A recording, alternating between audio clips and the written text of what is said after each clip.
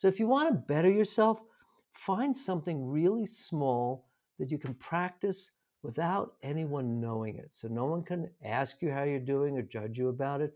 You evaluate yourself that way, whether it's brushing your teeth or, like I said earlier, just walking across the room saying, I'm going to feel more pleasurable when I do this. So The Life in Motion podcast is brought to you by Actual Outdoors.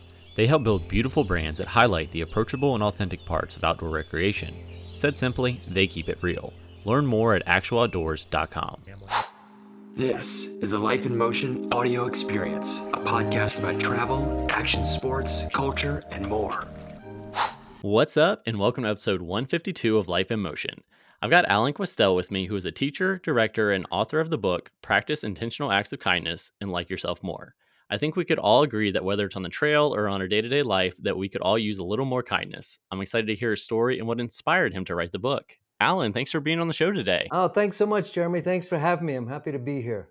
Absolutely. I'm excited to kind of get into. I know kind of the book is kind of the main topic, but it sounds like there's probably an interesting story that kind of led up to that. So let's kind of start with who you are, where you're from, sort of what led you on this journey. Okay, great. Yeah, well, I'm from New York City originally. I now live in Santa Fe, New Mexico for the past 20 odd years, and my main work for most of my life has been teaching the Feldenkrais method, which is a movement technique based on learning theories. And I work with people with orthopedic, neurological problems, all kinds of injuries, neck, knee, back, things like that. And that actually led me onto a journey of discovering how I can help people like themselves more. And it came out of a workshop I was creating around self-image. And as I was exploring self-image more and more, I started to think our self-image was a reflection of how much we like ourselves or how much we don't like ourselves. And then I started to think, well, this is my job to help people like themselves. And of course, I was doing it then through, and now still, through the Feldenkrais method. And the Feldenkrais method, there's different modalities in it. There's a hands-on technique that's more tailor-made for the individual. And then out of that came classes called Awareness Through Movement. And they're very gentle, slow movements that affect changes in breathing, posture, reduction of pain, improvement in function, and a change in one's self-image. And I discovered that the main quality that we could explore in these movements to help us like ourselves more is actually to move in a way that you like the way it feels. And that's something, like I said, I've been practicing that for quite a long time now. And while that's a great thing, it's like I can ask the question, I ask it every time I teach, is there anyone here who doesn't want to like themselves more? And everybody always has a kind of sheepish smile on their face. And I've never heard anyone say, no, I don't want to. Everyone wants to like themselves more. And that process has been intrapersonal within ourselves, that I would teach people to do that. And then I thought, well, how can I make it more interpersonal? And then I had the realization that every time I do an act of kindness, I like myself more. And as I pondered that for a long time, I started to think that's something we all need to learn more about. It's a skill that we can develop and improve on. And so my book is actually about people ask me, is it about compassion or empathy? I said, of course it's about that. But really what it's about are concrete things you can do every day in your everyday life to generate more kindness to yourself and more kindness to others. Absolutely. And I think, as I mentioned before, we could all do that. So, or use that, I should say. So going back to the Feldenkrais method, if I'm saying that correctly. So what, I'm kind of curious You got it. a little bit, awesome, a little bit about that as far as, you mentioned kind of movement playing a role in that. So is that, I guess, what are some examples? I don't know. The first thing that comes to mind is, movements that make you happy, as in maybe something dancing, but like what I guess a little let's dive a little bit deeper into that for a second. Sure. Yeah. Well, the Feldenkrais method was developed by an Israeli physicist named Moshe Feldenkrais, who destroyed his knees playing football as a young man. And he couldn't figure out why some days they hurt and some days they didn't hurt. And he he became his own laboratory and started experimenting with himself and to see how could he do the things he wanted to do. So there's a much more functional approach. So dance is great. I love to dance and it gives me a great deal of pleasure. But the Feldenkrais method is something that could actually help one fulfill their intentions in their life. And Feldenkrais, he had bad knees till the day he died, but he could do what he wanted to do. And the approach to Feldenkrais, it differs from any other movement modality that I'm aware of, whether it's sports, whether it's a physical therapy or any kind of medical model. And that is that we're really interfacing around the initiation of a movement. So if we can discover more about how a movement initiates and the replications of that throughout their whole system, then everything is built on a different foundation.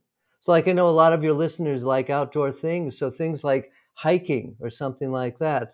Most people, when they want to improve their gait or their walk or their running, they build on top of the existing habits that they already have. And what the Feldenkrais method does is it works at a very subtle level so everything gets rebuilt in a different way. And I would say there are several major components to it that we investigate. The first thing is we're not trying to teach the right way to do something. What we're doing is trying to create more choices in how you do something. So depending on how you feel that day, your own abilities and structure, the context you're in, you might choose to hike up a hill one way or hike up a hill a different way, depending on how you feel. And in addition to choice, and this is something what I'm going to talk about is significant to any actions that we do through movement. And that is that we're looking to evoke a more skeletal use of ourselves. So the skeleton is the part of ourselves that bears weight in movement, bears weight and transmits force. And we tend to underuse that and overuse our musculature. So the method is a very gentle deconstruction of our muscular habits. And the result of that, as I said earlier, is that we become more skeletal. And when that happens, functioning improves, self-image changes, and pain is reduced. So it's a pretty, I've been doing it for over 40 years, and I have to say, I'm still interested in it and still enjoying teaching it and working with people around it. Yeah, no, that's really interesting. And kind of like you said, like kind of the subtlety of it, trying to figure out kind of where, the initiation of each movement to kind of alleviate everything. And so like in your example of, depending on how you feel one day, you might walk up the trail one way versus another.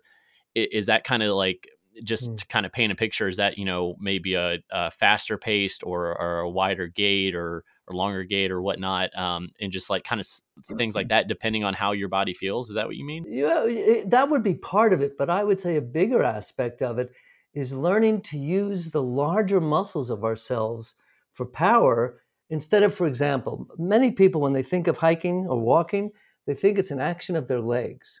And their legs are part of it. But you can YouTube videos of people, unfortunately, with no legs, but they stand on their pelvis and they can walk.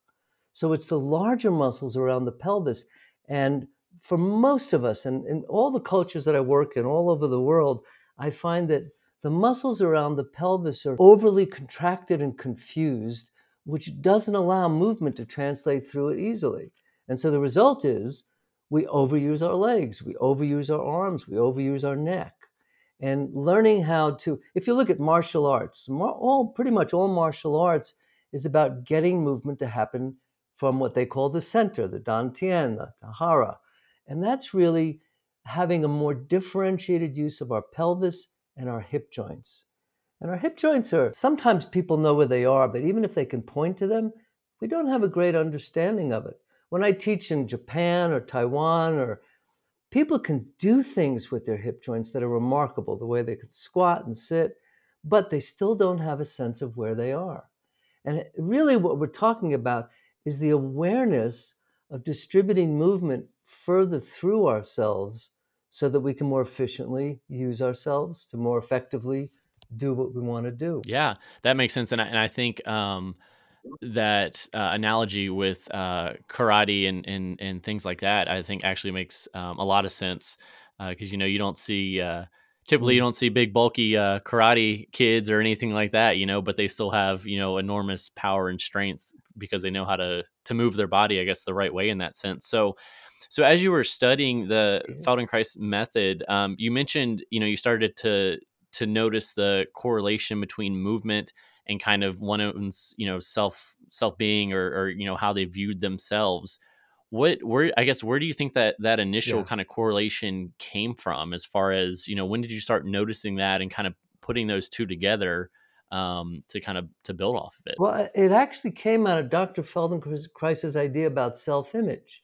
And his thinking of self-image is that it's made up of four different components: our thinking, our feeling in an emotional sense, our sensing, and our actions, our movement.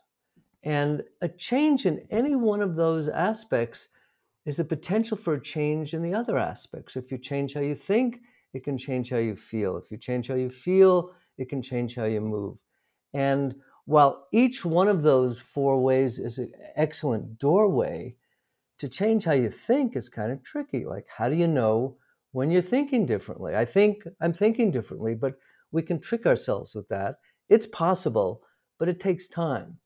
And then to change how we feel in an emotional sense, well, that's something that most often we don't know what we're feeling, or we're feeling too much of something.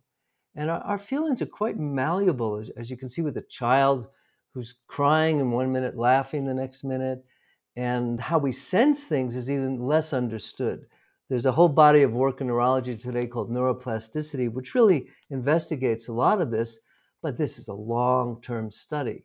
Now, when we come to movement, if we change how we move, it's immediate and it's felt, and it relates to the actions that we actually do.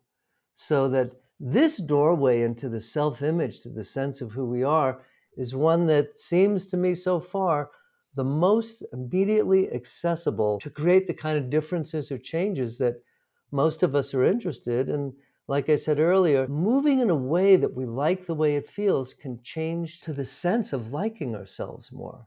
I had, a Feldenkrais training is 4 years long, and I was graduating one group in Australia, and when they called their name up and gave them their certificate, and they gave them a hug, I can't tell you how many people whispered in my ear, "I like myself more." So then the question is, like I described in the Feldenkrais method, there's the opportunity to practice that.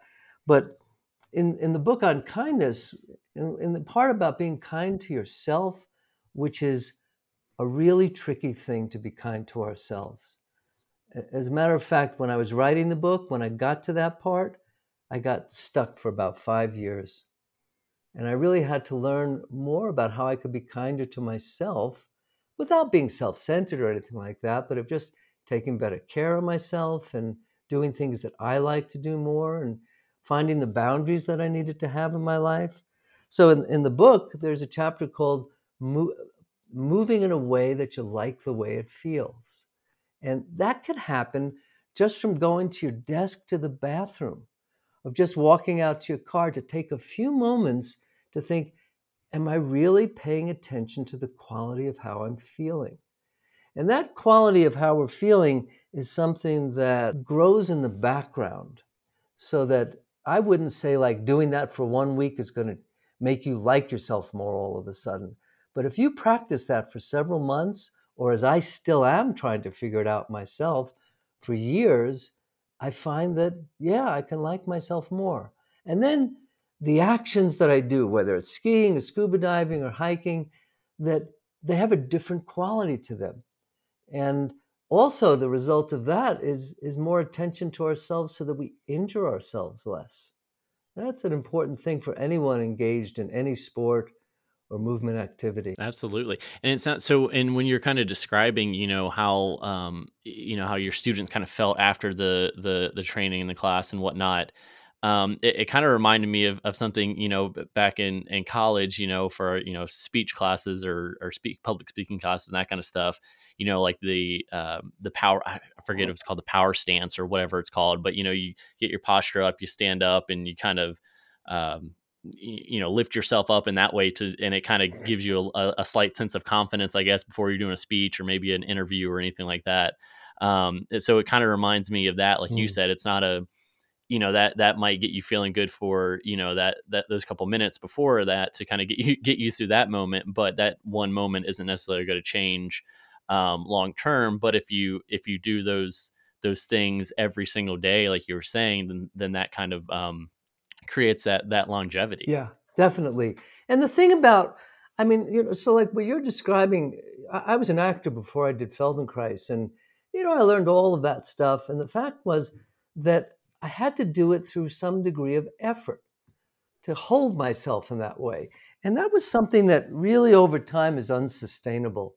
Or you can sustain it, but then it results in other kinds of problems. So if I stand in what's considered a correct or proper way, whatever that might be, then I have to keep myself there.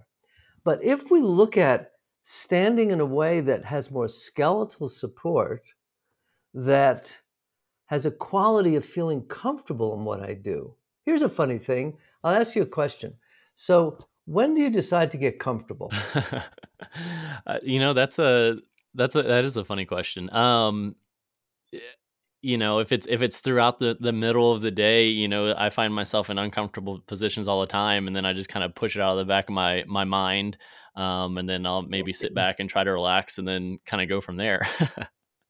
Right. So you answered it really well, and it's the answer that most people give, which is we think about getting more comfortable when we're uncomfortable. Now, if you think about that, that's a crazy criteria. That means we have to be uncomfortable before we get comfortable. And if you look at children, children don't do that. Children, they're regulating themselves through their state of comfort all the time. If they don't like the way something feels, they change it. If you look at a kid drawing on the floor with some crayons and paper, and they move this way, and then they hold themselves that way, and then this way, and they never get up and say, "Oh, mommy, I have a stiff hip," right? Because they're regulating themselves like that. And we as adults have learned to ignore ourselves. And that goes from sitting at a desk in the office to climbing a mountain. And it's something that our nervous systems can call our attention to help us better ourselves in that moment instead of waiting for an hour later before I can stop what I'm doing and go, oh, now I can finally relax and feel better.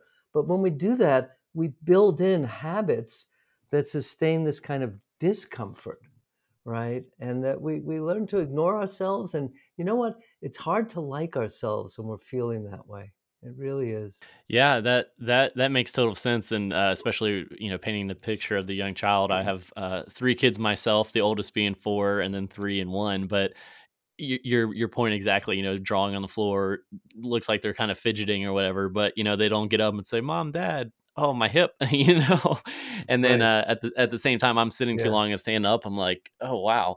Um, and that's a really interesting kind of point that you called out there, and then how that kind of snowballs into your I guess your sense of how you feel internally. Definitely, definitely. And not just feel from a sensory point of view of feeling more comfortable, but of feeling like emotionally towards ourselves that it's like, huh, my life can be a little bit better. I may not like my job, or I may have trouble in a relationship, but if I really practice this state of comfort and looking for the moments where I can like myself more, and then connecting that to how can I bring this to other people? It's funny because when I talk about every time I do an act of kindness, I like myself more. It's not to pat myself on the back. It's not to like, oh, I'm going to be kind so I can like myself more.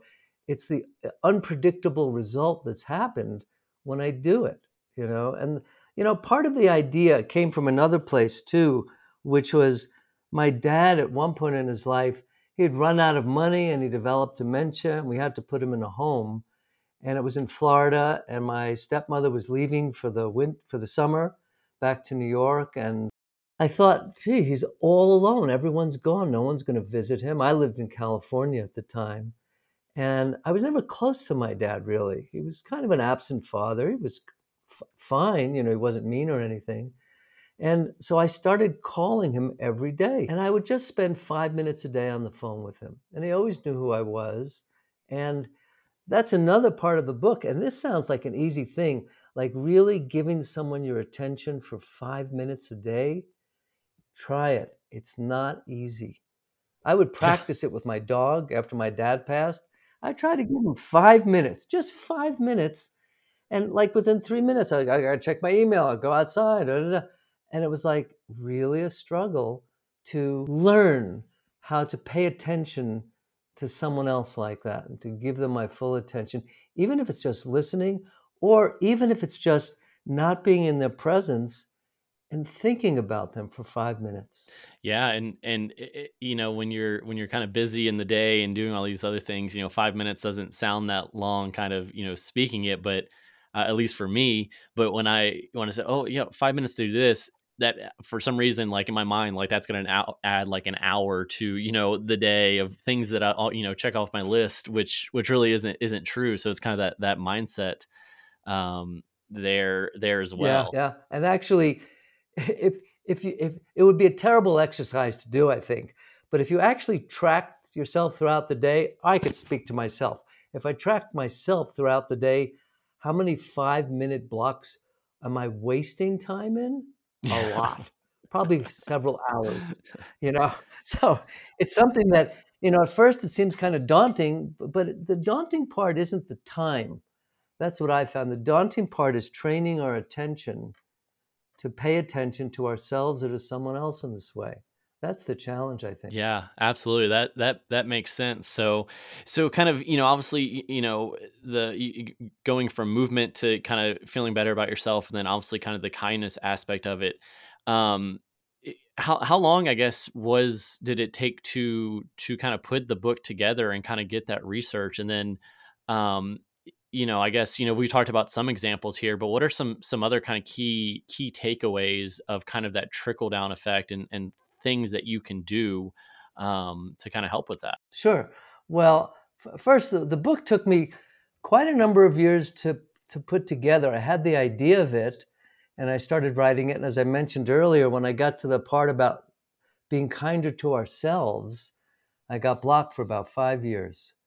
And then, and this was a big factor in it. Someone gave me a book called, oh, no, I can't remember. It's by a guy named Guy Hendricks, and I can't remember the name of it. But in it, he talks about 5 zones. He talks about the zone of incompetence, the zone of competence, the zone of excellence, and the zone of genius.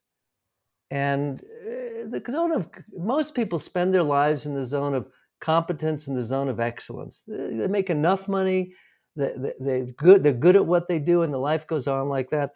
And when I read this, I was like, wow, this is where I've been for a long time. And the zone of genius is the place where you push yourself to fulfill some aspect of yourself that you haven't realized yet. And that was the thing that made me, I'm going to write this book. And actually, from that point on, I finished the book in 3 months. And so it was a big learning for me too, as well. So, some of the takeaways that you ask about, well, in the book, I go into a lot of different understandings of what kindness is and how we understand it, and the misconceptions we have about it. Many people think, oh, so it's just going to tell me how to be kind, but that's not where I start. Where I start is, where are you already kind? And to start to acknowledge yourself for the good things that you do and the benefits you bring to yourself and other people. That's a better starting place than just wanting to change something right away. And I talked a little bit already about it's all in how you move.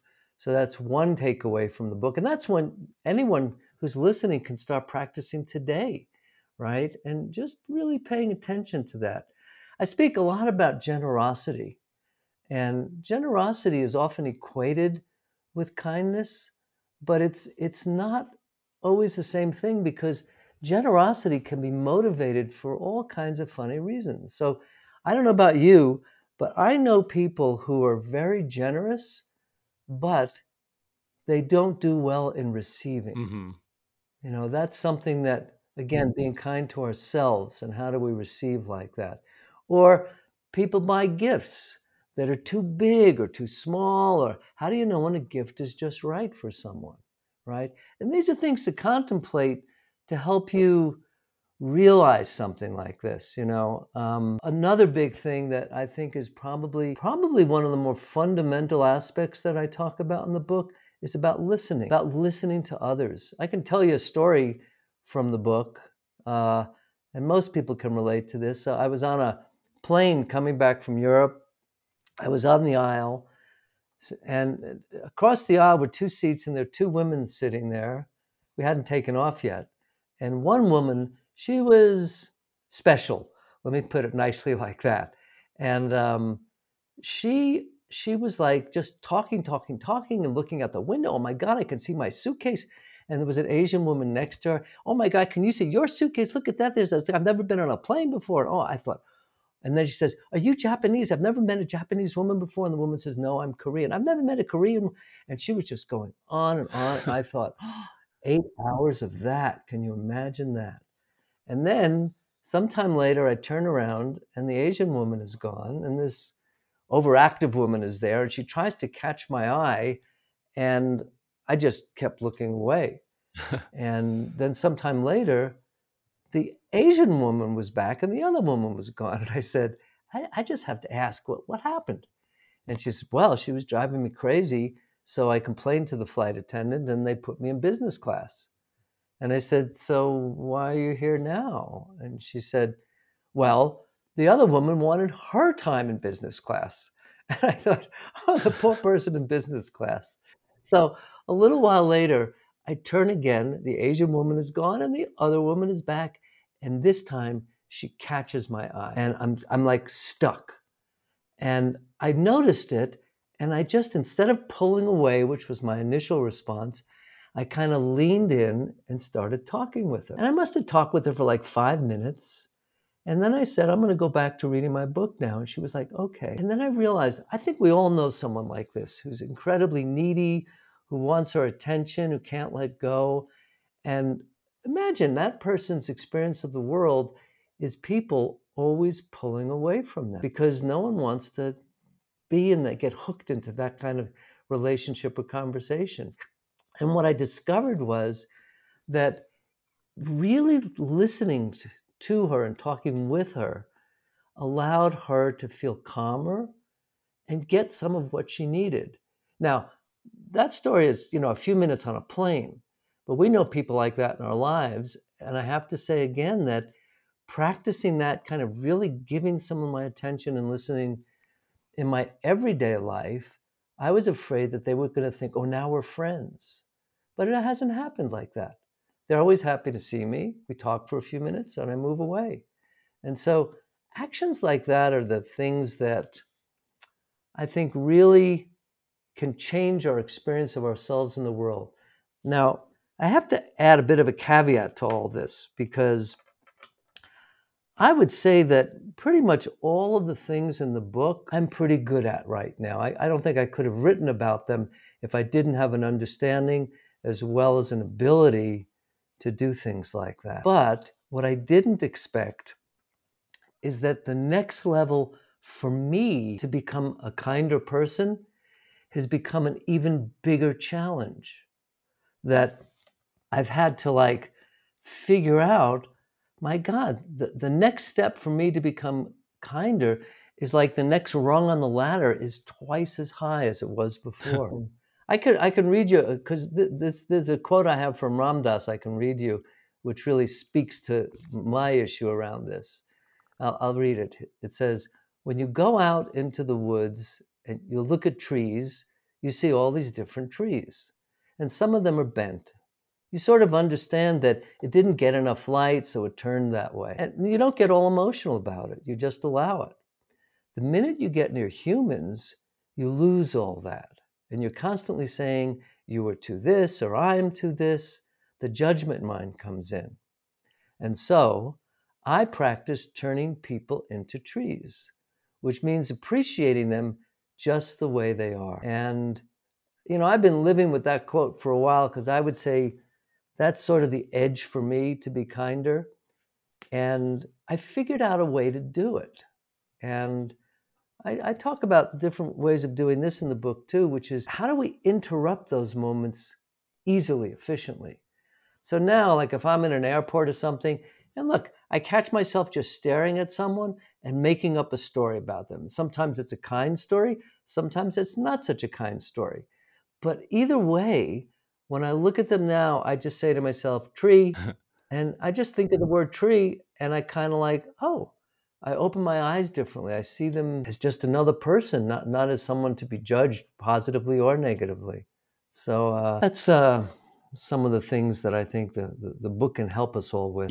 Yeah, yeah, no, that's all great, and that's another kind of perfect analogy with the tree. I've certainly never heard that analogy before, so that's definitely interesting. Your example in an airport or out and about or whatnot to think tree rather than this or that about that individual. So definitely sounds like there's some really insightful things within the book, and kind of those stepping stones. So one thing I always like to ask our guest is one piece of advice for our listeners that they can kind of take away. Obviously, we talked about a couple different things from movement to kindness. So when it comes to that, where is the best starting point, I guess, to kind of, I guess, that self-awareness that you mentioned, in a sense, as far as being kind to yourself and then kind of spreading that outwards, for someone Mm. who might hasn't always had maybe the best perspective on themselves or anything like that. What are like the tiniest things that can kind of Mm. begin to shift that mindset? Well, the first thing I would say is your want. How much do you want to become the person who you imagine yourself to be? Because without that, it's just going to be someone else's idea and not so easy to do. So if you really want to do something like that, you need to start really small. I have another story in the book that I think maybe speaks directly to this, which is when I was 19, I moved out of my parents' house and I had the realization I don't do anything well. And I didn't like myself for sure. And I got it I don't know where the idea came from, but I thought, I'm going to learn to brush my teeth well. I don't think I was very good at it. And here's a funny thing. I picked something that was a solitary act. No one knew if I did it or didn't do it. And so I practiced brushing my teeth well. And it was funny, what I came up against were all the internal voices and conversations of judgment, but it was about a kind of innocuous thing. So if you want to better yourself, find something really small that you can practice without anyone knowing it. So no one can ask you how you're doing or judge you about it. You evaluate yourself that way, whether it's brushing your teeth or, like I said earlier, just walking across the room saying, I'm going to feel more pleasurable when I do this. Or just sitting in a meeting and going, am I comfortable? Could I be more comfortable? Little things like that, I think, are the best places to start because they're the places where we can find a modicum of success, right? As opposed to too big a goal that then is daunting and then we end up quitting. So that's the advice I would give people right now. Yeah, no, I think that's great, and especially kind of to your point of, something that seems small that other people won't know whether or not you're doing it. I know there's things that are I guess challenges or changes that I've tried to make myself, but to your point, it's not something that I've made public or somebody sees me doing, and I feel like those small changes kind of happen easier that way in my sense. But to that point, where can people find you online, check out the book, and kind of learn more and pick it up? Sure. Well, the book's available on Amazon. Practice intentional acts of kindness and like yourself more. And I have a website for the book that's practicing-kindness.com. And there you can read some inserts from the book and watch a video of me and also get the sample, the worksheet. There's a worksheet that comes along with the book, and you can get a sample of that as well. So that would be the place to find it. And you can always contact me through the website as well. Awesome. Well, everyone definitely make sure check out the website, pick up a copy of the book. Definitely some insightful stuff from the conversation. So I can't wait to check it out myself. But Alan, I appreciate you coming on the show, sharing your story, your journey, and of course the impact that you're making by getting this out to the world. Thanks so much, and thanks for having me. And I hope everyone finds some benefit from our conversation. That would be great. Thanks for listening. And hey, if you made it this far and like what you've heard, go ahead and hit that subscribe button and let your friends know about Life in Motion. Until next time.